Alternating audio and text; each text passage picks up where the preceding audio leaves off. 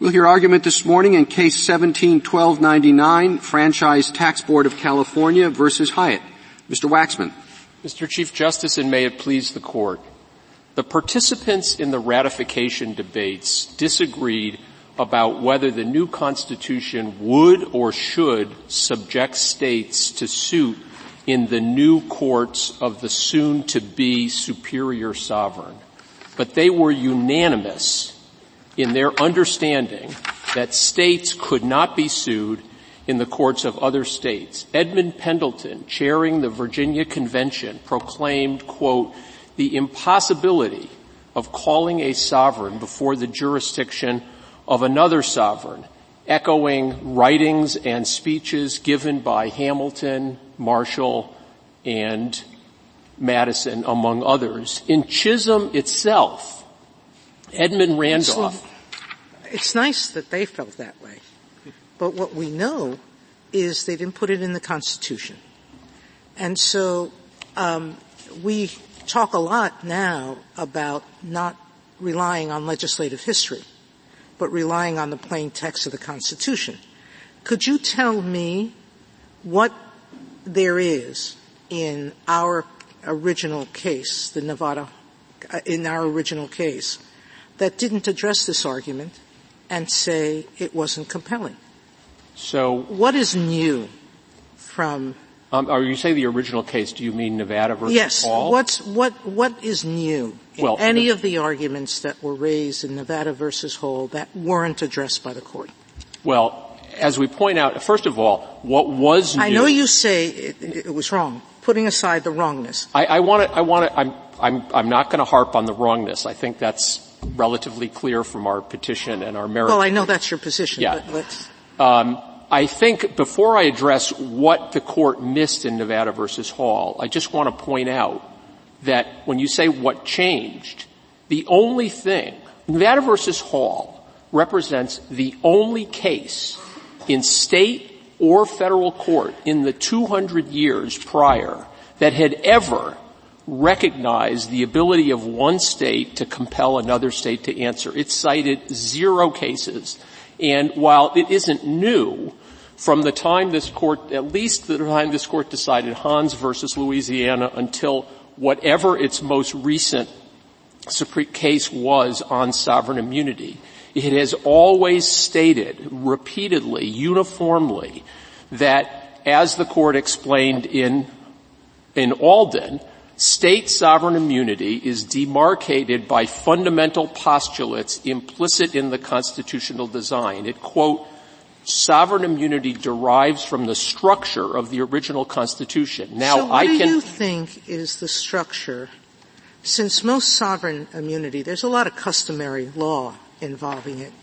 But at the essence, and it was this way in the United States for a very long time, recognizing the sovereign immunity of a foreign state was at the discretion of the host state. Now, the U.S. followed the pattern, but in the Tate letter, it changed it around. What do you think in the constitutional design reflects the willingness of one state to give up its power to protect its own citizens from the actions of another state who might intrude directly? Now, we know, because we recently had a case, that states can be sued. Were you on that case? I can't remember now. I don't know what you're talking about. Yeah. We had a case recently where there's a question about whether a state can be sued to quiet title in another state. So if one state owns property in another state, it can be hauled into court to quiet title of that property. So we know that the rule wasn't absolute, possibly. And so the question I have is, where in the constitutional design do we see, and in light of the constitutional reservation to states of all powers not designated by the Constitution, their ability to protect their own citizens in their own states? Okay, so I'm going to give you what I believe are the textual basis in the Constitution itself for the implicit plan, the underlying postulate that this Court has recognized for well over 130 years. But let me just address first your point about, international comedy under the law of nations. It is true that nations with no superior sovereign and no mechanism to enforce their rights under the law of nations had the raw power to violate the law of nations obligation that friendly states respect each other's sovereign immunity, just as nations had the raw power to violate each other's borders or declare war or to refuse to recognize each other's judgments. But the states of the Union, in ratifying the Constitution to form a more perfect union, surrendered their powers to treat each other as legal strangers. They gave up the perhaps Wild West of international law. Mr. Waxman, just so I understand you, are you saying that the states pre the Constitution were in the same position as foreign nations? In other words, their immunity then was a matter of comedy rather than as a matter of legal requirement. Is that correct? So my view is, and I think this is well recognized in the Court's cases, that certainly prior to the Articles of Confederation, but, in any event, prior to the Constitution, the states stood in respect to each other and had obligations under the law of nations. And the law of nations, it's true that in essence, the law of nation obligation to not haul an unconsenting sovereign into your courts was unenforceable, and it's true that this Court has referred to it as, therefore, in effect, a matter of comedy. And states were in that situation.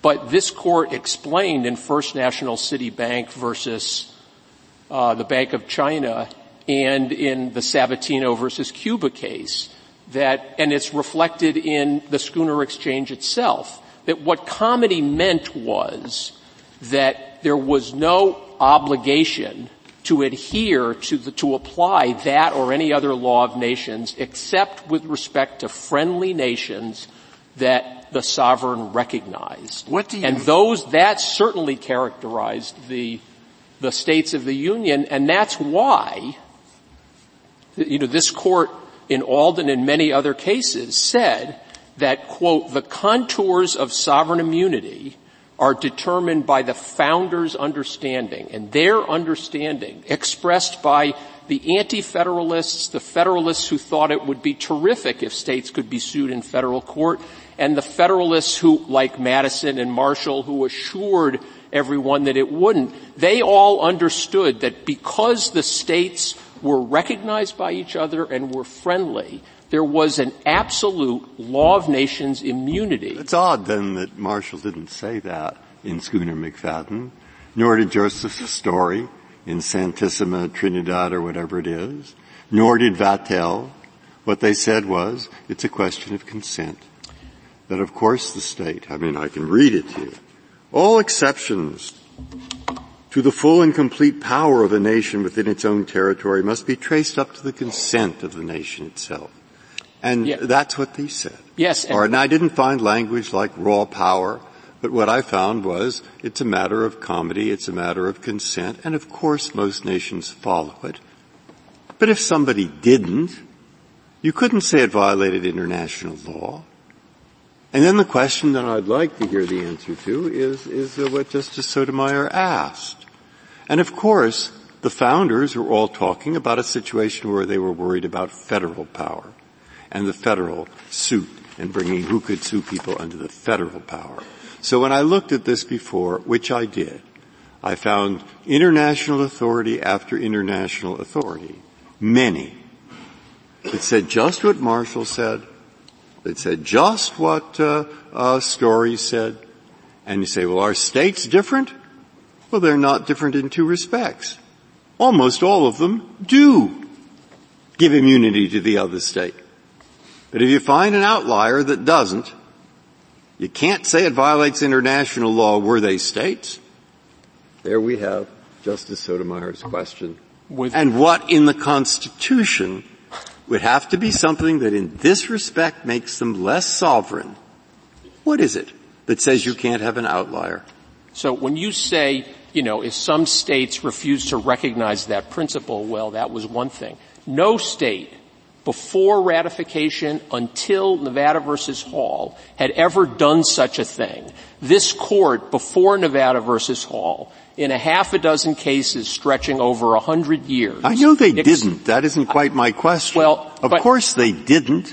Almost all countries recognize sovereign immunity. But you might have one, I don't know, maybe Tasmania, if it was a country then, didn't recognize it. And the question is, do you have to? So, and the answer of Marshall? Story? Vattel?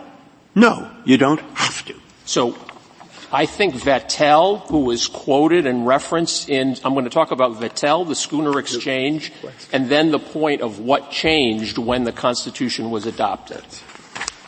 And then where in the text of the Constitution I'm citing my authority, which I forgot to address.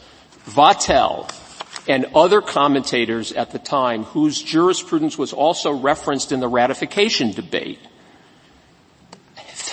stated that sovereign immunity was a mandatory limit on the power of one sovereign to adjudicate to adjudicate claims against another sovereign. And he held that the response to a violation of that law of nations was war.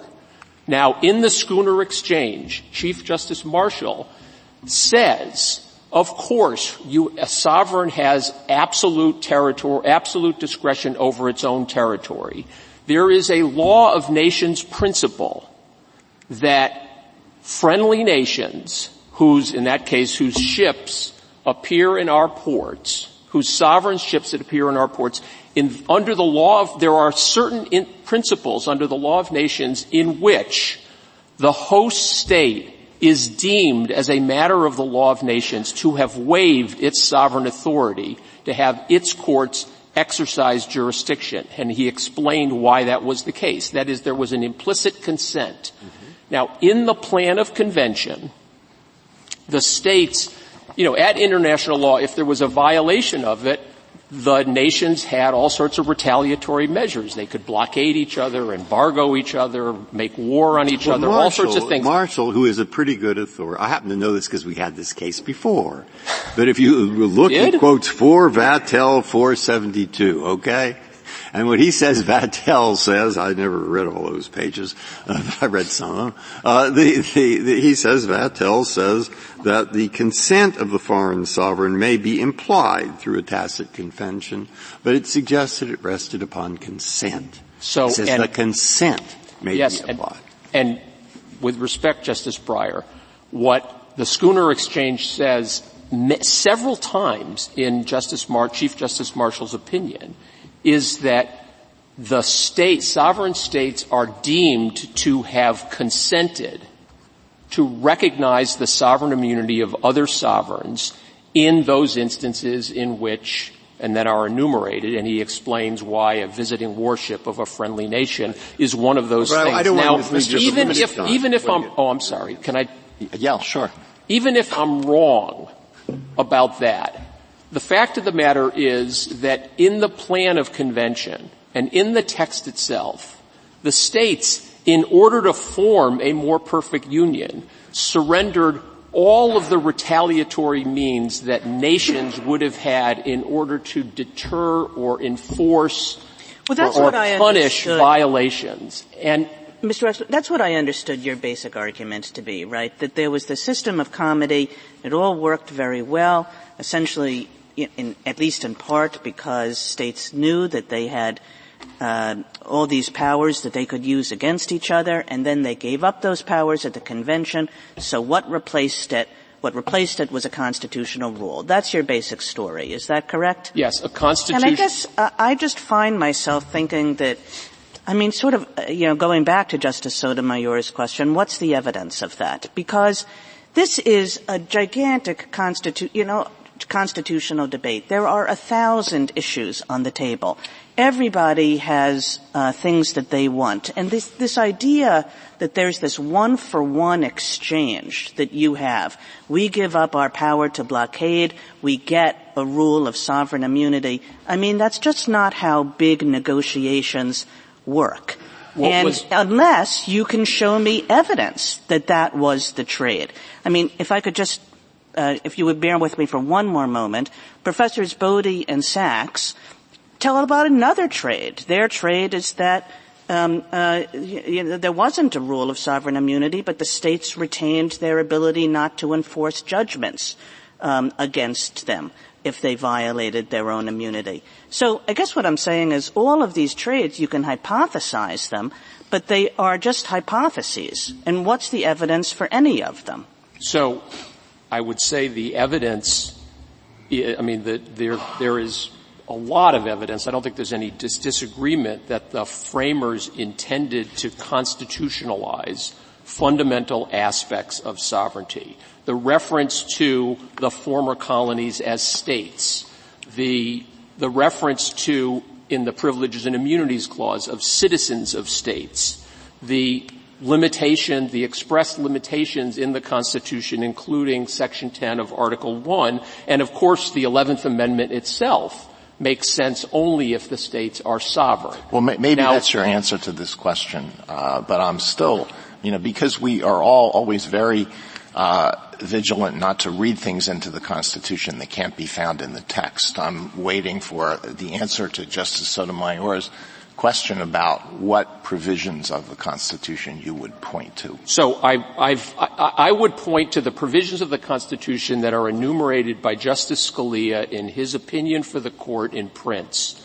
which were reiterated again by Justice Kennedy for the court in Alden, some of which I have recognized. I have already recited.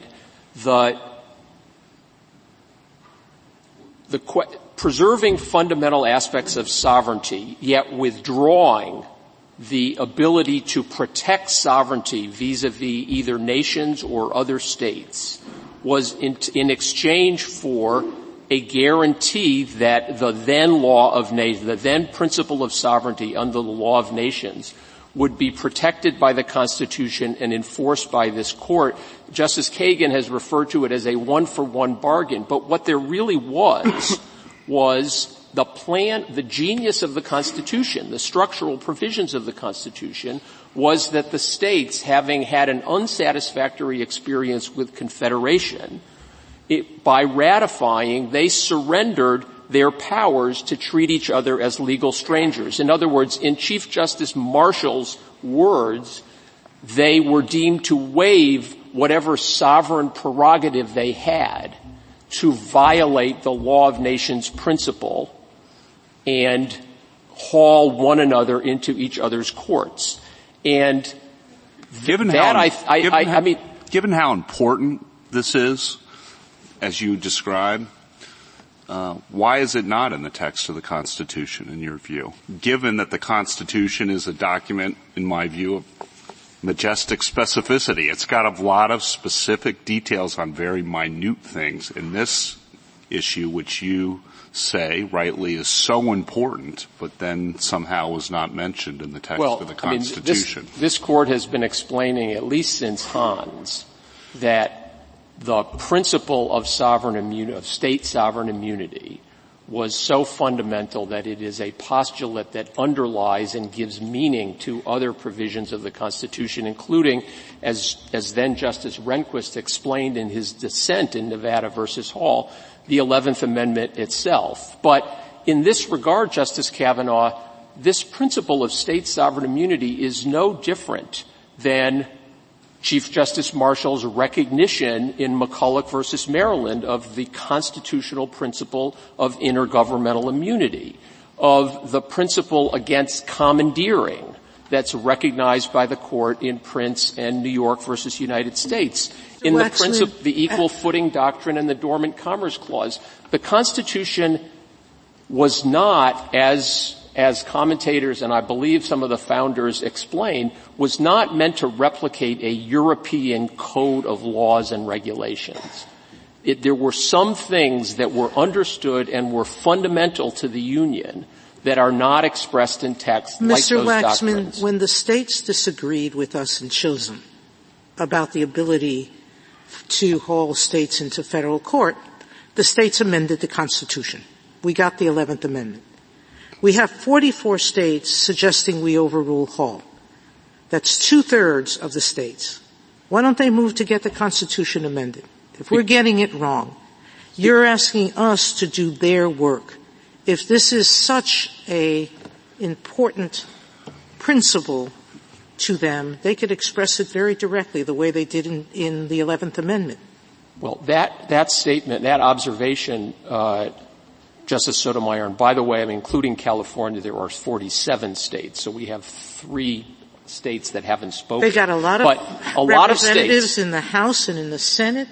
If they're really excised, they can do something about it. But instead they're choosing to let us decide that an individual state doesn't have the right to protect its citizens. You could have said exactly the same thing about why pardon shouldn't be overruled. You could say exactly the same thing about any number of outlier, anomalous constitutional decisions of this court that were then overruled. There is always, of course, the option of amending the Constitution. But this is a very serious step. We are entrenching very directly on the state's right to protect its citizens.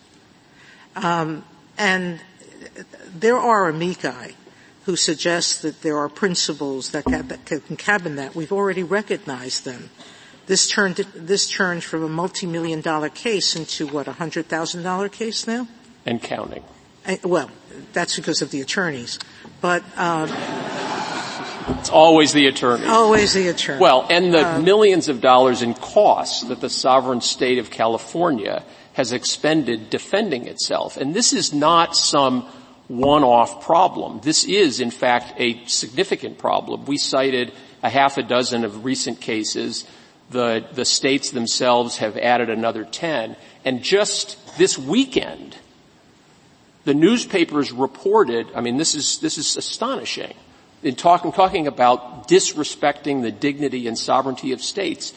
A Nevada citizen sued the Commonwealth of Massachusetts in Nevada state court, Steve Wynn, the casino operator. And he sought, and on Friday evening obtained, an injunction from a Nevada state judge enjoining the Massachusetts Department of Gaming Regulation from issuing a report it had prepared evaluating the suitability of Mr. Wynn to operate a casino in the Boston area. That's the nature of the problem. Now, yes, the states could propose an amendment to a constitution. Our constitution is not amended lightly, and the fact of the matter is, and we've cited a number of state Supreme Court decisions that followed Nevada versus Hall, they all expressed shock. The same kind of shock and surprise that met Chisholm. It's true, Chisholm produced a very under-inclusive constitutional amendment, but all these state Supreme Courts are basically saying, okay, well, we all thought for 200 years before Nevada versus Hall that we couldn't exercise sovereignty, we couldn't exercise judicial power over another state's sovereign. And in fact, in 1961, in the Western Union case, this court dismissed a suit in the Pennsylvania state courts on the grounds that New York was a necessary power. Mr. Waxman, if I could take you back to some of the questions you were previously asking, because I want to give you a chance to sort of give your best argument, which is, given that you're claiming that the system of comity, which was working well for all the states, that this system was converted into a particular constitutional rule at the framing, and a very particular one, because there could have been other ways, as Professors Bodie and Sachs suggest, for the states to protect themselves. Given that that's what you're claiming, what is the best, and I'll expand what some of my colleagues have said. You don't have to give me even textual evidence. What's the best textual or historical evidence that the states made exactly this bargain at the framing? Okay, let me take a try with something I haven't hauled out yet. Inherent in our federal union is the principle that no state may regulate the government of another state. And just as one state's governor can't direct the bureaucracy of another, and one state's legislature can't regulate the government actions of another, one state's judiciary can't call another state's government to the bar of the court and sanction it for carrying out its own laws. That is unconstitutional interference with the independence of the states, just as reflected in these other non-textual constitutional principles that I previously identified. Now, you've referred a couple times to this amicus brief by Professors Bawdy and Sachs. Professors Bawdy and Sachs acknowledge that there was a universal rule in the law of nations. Their argument is it wasn't constitutionalized. It just stayed some sort of common law rule. It wasn't abrogated, but it wasn't constitutionalized. The world the regime they envision, in which states can ignore what they acknowledge to be a universal rule, but don't worry about it, because by invoking common law precedents superseded 150 years ago by Pennoyer versus Neff, states can just refuse to honor any resulting judgment. That is not the constitutional union that the framers envisioned or produced. That's my best shot. If I could reserve the balance of my time. Thank you, counsel.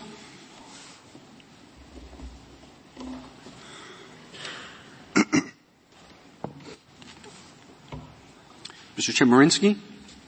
Good morning, Mr. Chief Justice, and may it please the Court. 40 years ago, in Nevada versus Hall, this Court held that states may exercise their sovereign power under the 10th Amendment to define the jurisdiction of their courts and protect their citizens when they're injured, including by their states.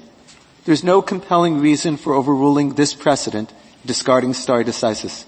At the very least, in this case, under the law of the case doctrine, this is the established law. In Nevada versus Hall, this Court concluded by saying that to prevent states from exercising their jurisdiction in this manner would be the real intrusion on the power of the states and of the people of the United States. Under the 10th Amendment, the question for this Court is there anything in the Constitution that keeps states from exercising this jurisdiction?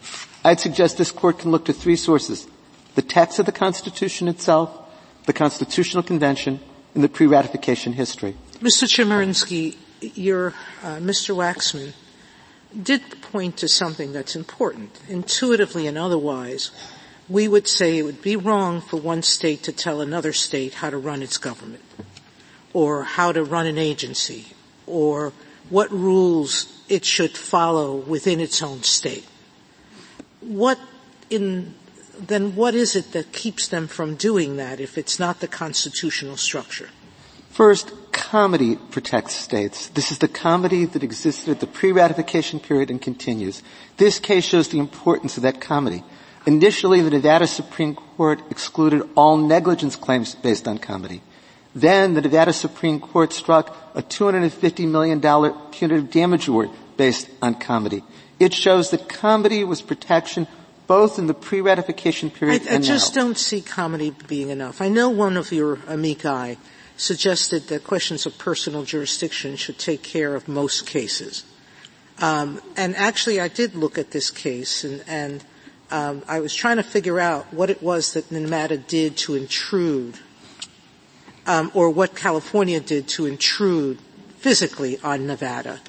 And I know that the supposed agent who was doing this investigation, not supposed, she is an agent, crossed state lines, I think it was alleged, and rummaged through garbage and rummaged through personal mail. Is that correct? Well, they invaded his property rights. They defamed him. They also revealed private information about him to a large audience. Was that in Nevada or in California? That was in Nevada at his home. They did these things. And I think that's crucial, Justice Sotomayor, because while there's the importance of one state not regulating another, there's also the crucial interest that a state has in protecting its citizens when they're injured, including by another state.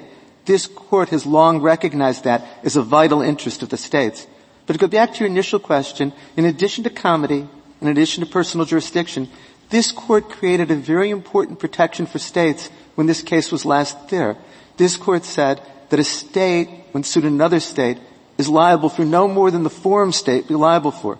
So the damage judgment on the basis of that rule, which this court found on full faith and credit, was limited to $100,000. I'd go back to your initial question to Mr. Waxman, the text of the Constitution. Where the text of the Constitution wanted to limit state power, it did so explicitly. The full faith and credit clause, the fugitive slave clause, the privilege and immunities clause. There is no textual provision in the Constitution that limits the power of a state under the 10th Amendment to define its own jurisdiction, provide a remedy for others when they're injured. If you look at the Constitutional Convention, this wasn't discussed at the Constitutional Convention. In fact, in Nevada versus Hall, this court explicitly said, and I quote, it was not a matter of concern.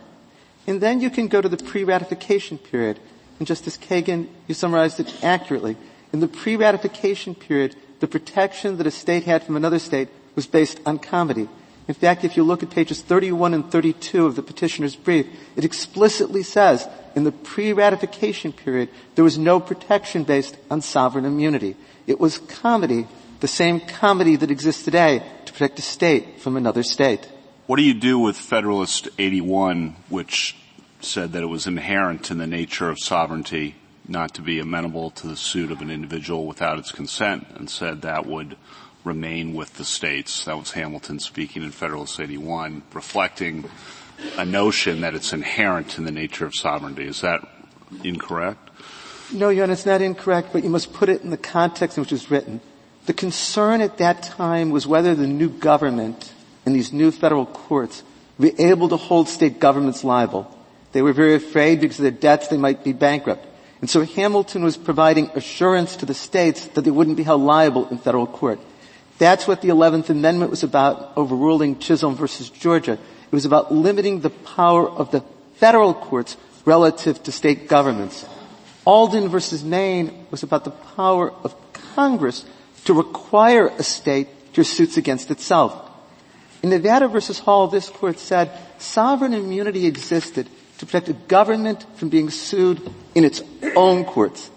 It was only comity that protected other states from being sued. But do you think it's plausible that there would be a great concern about a state's being sued in a federal court, which is a more neutral tribunal, but no concern about a state being sued in the courts of another state? Yes, for two reasons, Your Honor. First, the framers were very concerned, especially the anti-federalists were concerned, about the powers of this new level of government, the federal courts. They had already seen that they had protection state to state based on comity. And second, Your Honor, quite important, the states didn't want to give up their own power. Had the states put in the Constitution a limit on the ability to hear suits against other states, there would have been a limit on state power. The states didn't perceive it necessary because of comity, and they didn't want to restrict their own authority. But the comity that exists, what is your answer to the argument that once the United States was formed, either under the Articles or under the Constitution, the relationship between the states was entirely different from the relationship among foreign states? Yes, Your Honor, it was different, and where the Constitution wanted to make it different, it said so explicitly in provisions like the full faith and credit clause, the fugitive slave clause, and the privileged immunities clause. There is no indication of such a limit in the text of the Constitution, in the Constitutional Convention, or from the pre-ratification era. You know, if California were a republic, if we had the California Republic, which is something some people in California would like, it would have a lot of leverage over Nevada that it doesn't have now, wouldn't it? Well, yes and no, Your Honor. Certainly. It overwhelms it in every respect. So Nevada would have to be careful about what it did to California. But the situation now is different because there are states in the Union. I think Nevada might already feel that California overwhelms it too much. But in terms of international, I go back to Justice Breyer's point with regard to his questions to Mr. Waxman. The Schooner Exchange case said that under international law, the only protection a foreign country had another sovereign was based on comity. And there's no indication that that was insufficient. The reality is that this is an issue that relatively rarely arises. Well, in the remedy for the failure to accord comity in international law was recognized to be war. What remedy do the states have, under your view, if a state chooses not to extend comity to a sister state? Well, they certainly have remedy in this court based on Hyatt 2 that damages will be limited to the amount that the forum state would be liable. And second, they have a prospective remedy that's quite important. States can enter into a compact with one another to prevent themselves from being sued. Justice Sotomayor talked about— That requires an agreement of the other states. Well, for example, to go back to Justice Alito's question, California and Nevada could enter into a compact anytime they want that they will not allow suits in their courts against the other state. There's nothing that keeps the states from doing that. You have to assume that the two states are willing to do that. Nevada may think that given the disparity in a number of respects between them and California, that its best hope is to be able to sue California in its states. So it has an entirely different view of the significance of that right than California would. The idea that, well, you can just go agree on something is not going to be a complete answer. Well, Your Honor, that's true, but then you go back to the 10th Amendment.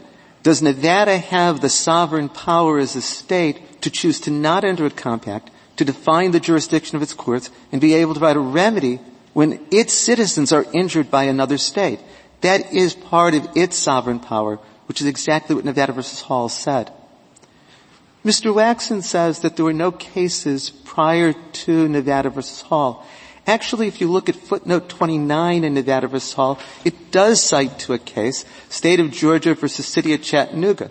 It says that if a state owns property in another state, it's subject to eminent domain and judicial proceedings in that state like any other owner of property. I think the key is there weren't many cases either before Nevada v. Hall, and there aren't many cases since Nevada v. Hall. That's because this isn't something that arises very frequently. But when it does arise, it is so important that a state be able to exercise its sovereign power. But, Your Honor, I would stress to you that this doesn't come to the court on a blank slate. That there's a 40-year-old precedent, and this court has made clear that it will overrule stare decisis only if there's a compelling reason. Everything that Mr. Waxman said to you today about the plan of the convention was argued to this court in 1979 in Nevada v. Hall. Nothing has changed since then. Mr. Waxman in his brief points to this court's sovereign immunity decisions, but they're quite distinguishable. Most of them have been about the 11th Amendment and the power of the federal courts. And of course that's quite different than whether or not the Constitution prohibits a state from hearing suits brought by citizens of another state. Alden versus Maine is quite distinguishable because it involved whether Congress could force a state to suits against self. In Alden versus Maine, this court explicitly drew a distinction between sovereign immunity of a state in its own courts as opposed to the ability to sue citizens of another state to sue in state court. Alden versus Maine very clearly said that it was consistent with Nevada versus Hall. And so in that sense, there is nothing that has changed since it was argued to this court in 1979, and there's no compelling reason for overturning stare decisis. Finally, I would argue to you that at the very least, the law of the case doctrine is controlling in this case. Just on the stare decisis question, wouldn't it be relevant, though, that the case law that's developed subsequent to Nevada versus Hall seems quite inconsistent with the principles in the majority opinion and more consistent with the principles in Justice Rehnquist's dissent and the series of cases that you describe? In other words, if we were 5 years after Nevada v. Hall being asked to overrule it, that might have been a harder hill to climb. But now that you have all these other cases, that might leave Nevada versus Hall seeming an outlier. How do you respond to that argument? I disagree. I think that all of the subsequent cases were in a very distinguishable context. Primarily they were about Congress's authority to authorize suits against states. They're about whether or not federal courts can hear suits against states. Alden versus Maine was whether or not Congress can require that a state court hear suits against a state. None of them involve the 10th Amendment question presented in this case. Is there anything in the Constitution that prohibits a state from exercising jurisdiction? But I'd especially direct you to the language in Alden versus Maine at 527 at 738. The Constitution did not reflect an agreement among the states to respect the sovereign immunity of one another. Or at the same decision, Alden versus Maine, pages 739 and 740, says a distinction is drawn between a sovereign's immunity in its own courts and its immunity in the courts of another sovereign. And so we're not asking you not simply to adhere to Nevada versus Hall, but also to adhere to what this court said in Alden versus Maine. And so in that sense, Justice Kavanaugh, nothing has changed since 1979 in the jurisprudence of this court that would cast doubt upon the holding in Nevada versus Hall. How should we think about the fact that 47 or 45 or whatever it is states have joined in this amicus brief, indicating that they think that their sovereign immunity power is a good deal more important than the power that you've referenced to protect their own citizens in their own courts? The attorney generals of those states filed a brief saying they don't want to have to defend suits. And I am sure the attorney generals of those states would like to see you overrule Nevada versus Hall. But I don't think you can equate a brief filed by state attorney generals with the position of state governments, either state legislatures or state judiciaries. Indeed, if states cared so deeply, not only could they amend the Constitution, as Justice Turner said, but as I said to Chief Justice Roberts, they could enter into compacts with one another to protect themselves from suit. It's a pretty remarkable assertion that we shouldn't understand the representations of the state's attorneys general to represent the views of the state. I mean, the states have apparatus of their own if they don't think the attorney general, and I don't know who they're speaking of, whether it's a legislature, the governor, to direct the attorney general to, I guess it varies from state to state, but certainly you would expect the attorney general's views to reflect the views of the states. Your Honor, the attorney general is an officer of the state. But I don't necessarily know that in filing the brief in this court, it's reflecting the views of the state legislatures, state judiciaries. The question is, do those state governments want to give up the power to define the jurisdiction of their courts and provide remedies? Should we regard the submissions of the Solicitor General here as reflecting the views of the United States, or simply the Solicitor General? The Solicitor General is representing the United States government. That doesn't necessarily mean that Congress will agree with the position of the Solicitor General. I'm not saying you should discard the brief of the Attorney General, but in answer to Justice Kagan, I was simply saying I wouldn't necessarily assume, because the Attorney Generals of the states don't want to be sued, that the state governments want to give up their sovereign power under the 10th Amendment, what we're talking about here today. Have there been attempts by the states to enter into agreements of this sort?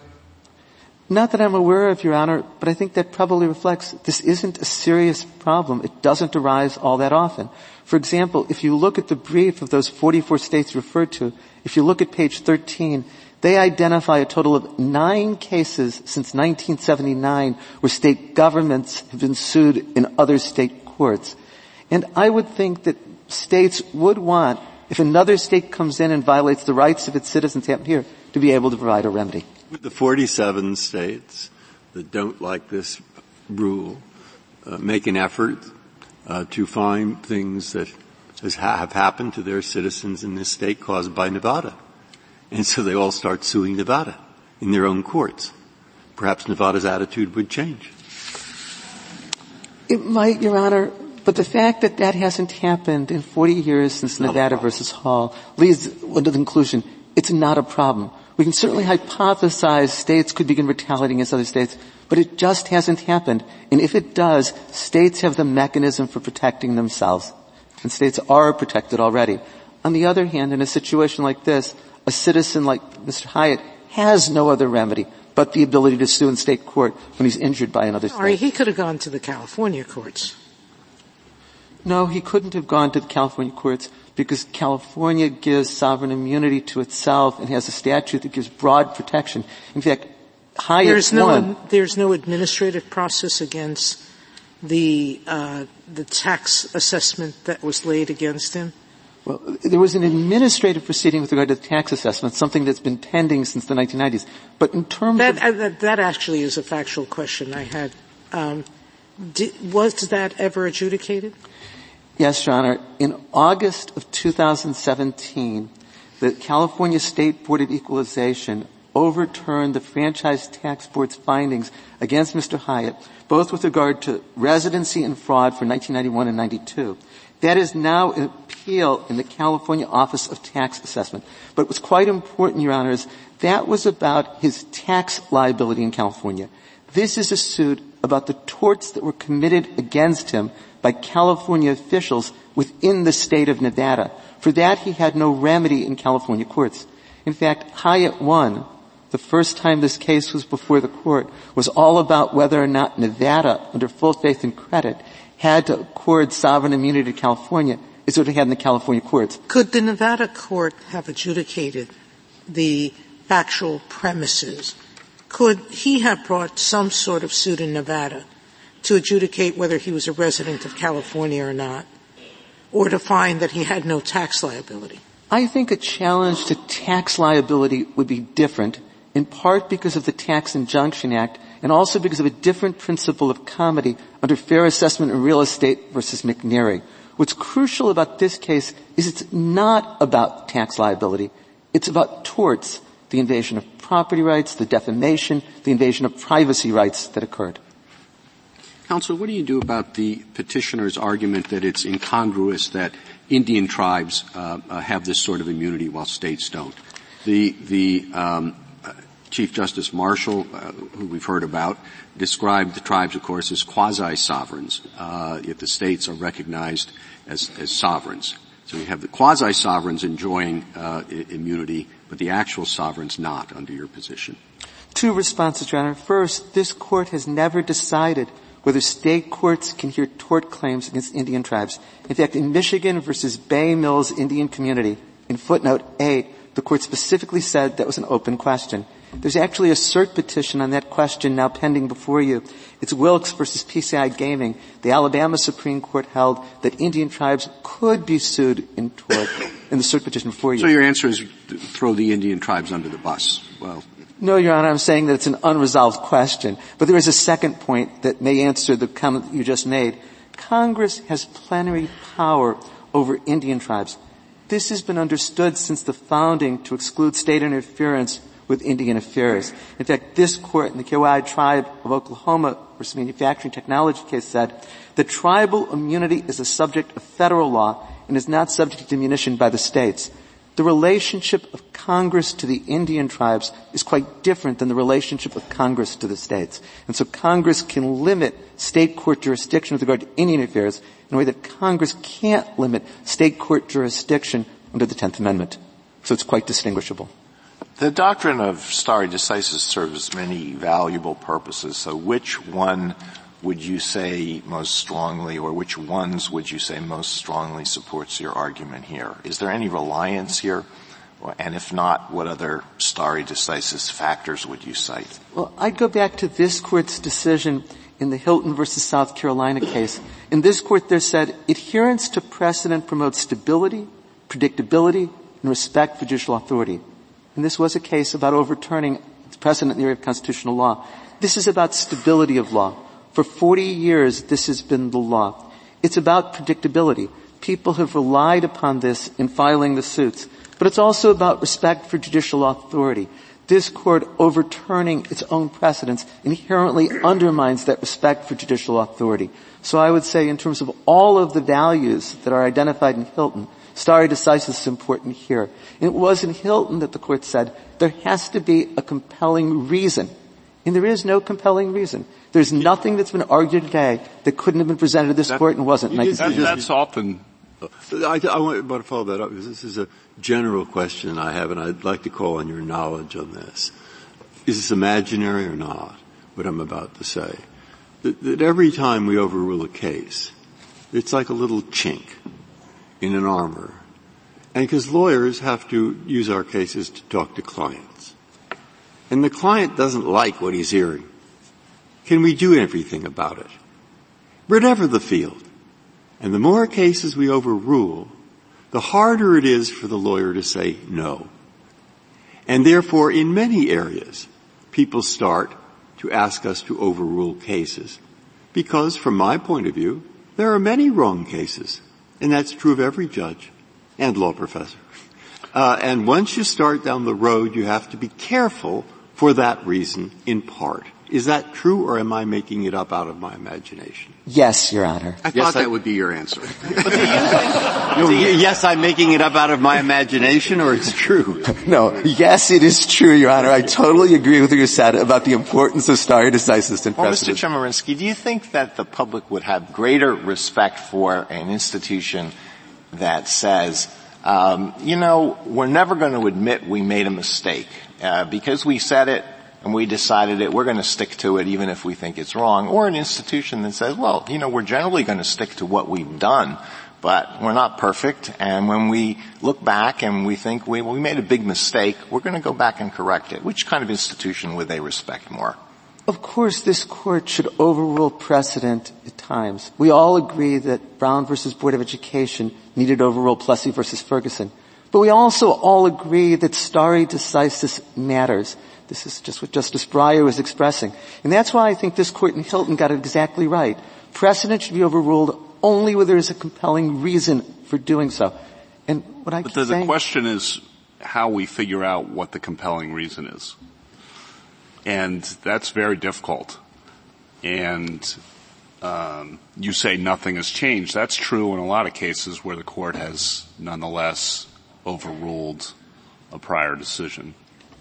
And so how are we supposed to think about it? Is it enough, for example, if we think it's egregiously wrong and the prior decision has severe practical consequences and there's no real reliance interest at stake? Is that enough? How to apply that to a particular case is hard, but what I just said in terms of egregiously wrong, severe practical consequences, no real reliance, is that enough, in your view, to overrule? I think egregiously wrong, no practical consequence to overruling precedent certainly go a long way to indicating there is a compelling reason for doing so. But I'd also start always by asking, is there anything today that's before the Court that it didn't have when the earlier case was decided? Well, if we applied that strictly, a lot of cases that everyone agrees should be overruled would not have been overruled.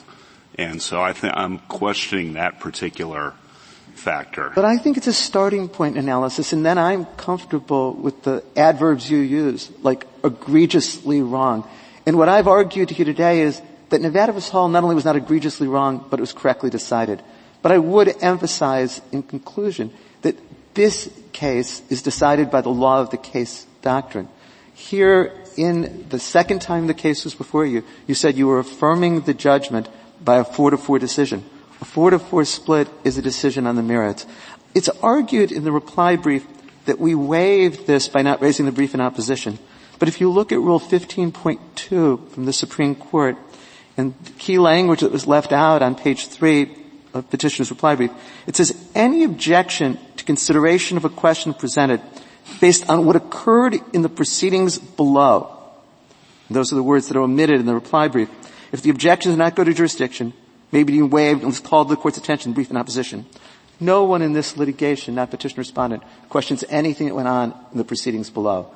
This is entirely a question for this Court whether to overrule Nevada v. Hall. I would then conclude as I began. In Nevada v. Hall, this Court ended its decision by saying that the real intrusion on states would be to keep them from exercising their sovereign power to define their jurisdiction, but a remedy for their citizens when they're injured by another state. The Court said that would be a diminution of the powers of the people of the United States.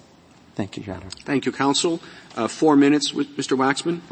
Thank you, Mr. Chief Justice. In McCulloch versus Maryland, Chief Justice Marshall announced for the Court the constitutional principle, the atextual constitutional principle of intergovernmental immunity because, as he explained, the power of one sovereign to tax another is the power to destroy. Today, Hall versus Nevada stands as the only thing that states can do to each other, the power to render judgments against states that when they entered the Union were effectively bankrupt. They were loaded with Revolutionary War debt. That power to subject sovereign treasuries to judgments of other sovereigns' courts is very much the power to destroy. And had anyone thought at the framing that by forming a more perfect union that these states burdened with this debt were subjecting themselves took suits in other state courts, the Constitution would never have been adopted. The notion that Chisholm's mistake was not suing Georgia in the state courts of his home state, South Carolina, would have been considered an absurdity. Now, as to stare decisis, this really is a case where Hall is a, quote, survivor of obsolete constitutional thinking. The question was, what has changed? What have we done? Recall that the number of cases this court has decided in the sovereign immunity area, we're talking, not just Seminole Tribe, but Union Gas, Welch, Kiowa, all of those cases and the reasoning of those cases, the South Carolina Ports Authority case, all long followed this court's decision. And the basis for this court's decision in Nevada versus Hall, both of which have been repudiated by this court's later jurisprudence, are, number one, the court said, there's nothing explicit in the Constitution and we're not going to read an immunity that is not explicit in the Constitution. This court, in at least a dozen cases, has subsequently held over and over again that what matters for the protection of sovereign immunity was the framers' understanding at the time of the framing and the postulates that underlie the principles of the consequences of giving up the Wild West law of nations for a more perfect union in which states won't retaliate against each other by saying, well, now we're gonna allow everybody to sue other states in our court, and we're gonna do this, and we're gonna do that. The other thing that is different is in Nevada versus Hall, this court identified one interest supported by the principle of state sovereign immunity, and that was the state's fiscs, which of course was overwhelmingly important at the time of the framing. But since then, this court has said in at least a half a dozen cases that the dignity of states and their self-government autonomy are, as Justice Thomas explained for the court in the Federal Maritime Commission case, the paramount interest to be protected by principles of sovereign immunity. Neither of those two principles that have since been elucidated by the court were referenced or acknowledged in Nevada versus Hall. Thank you, Mr. Chief. Thank you, Mr. Waxman. Counsel, the case is submitted.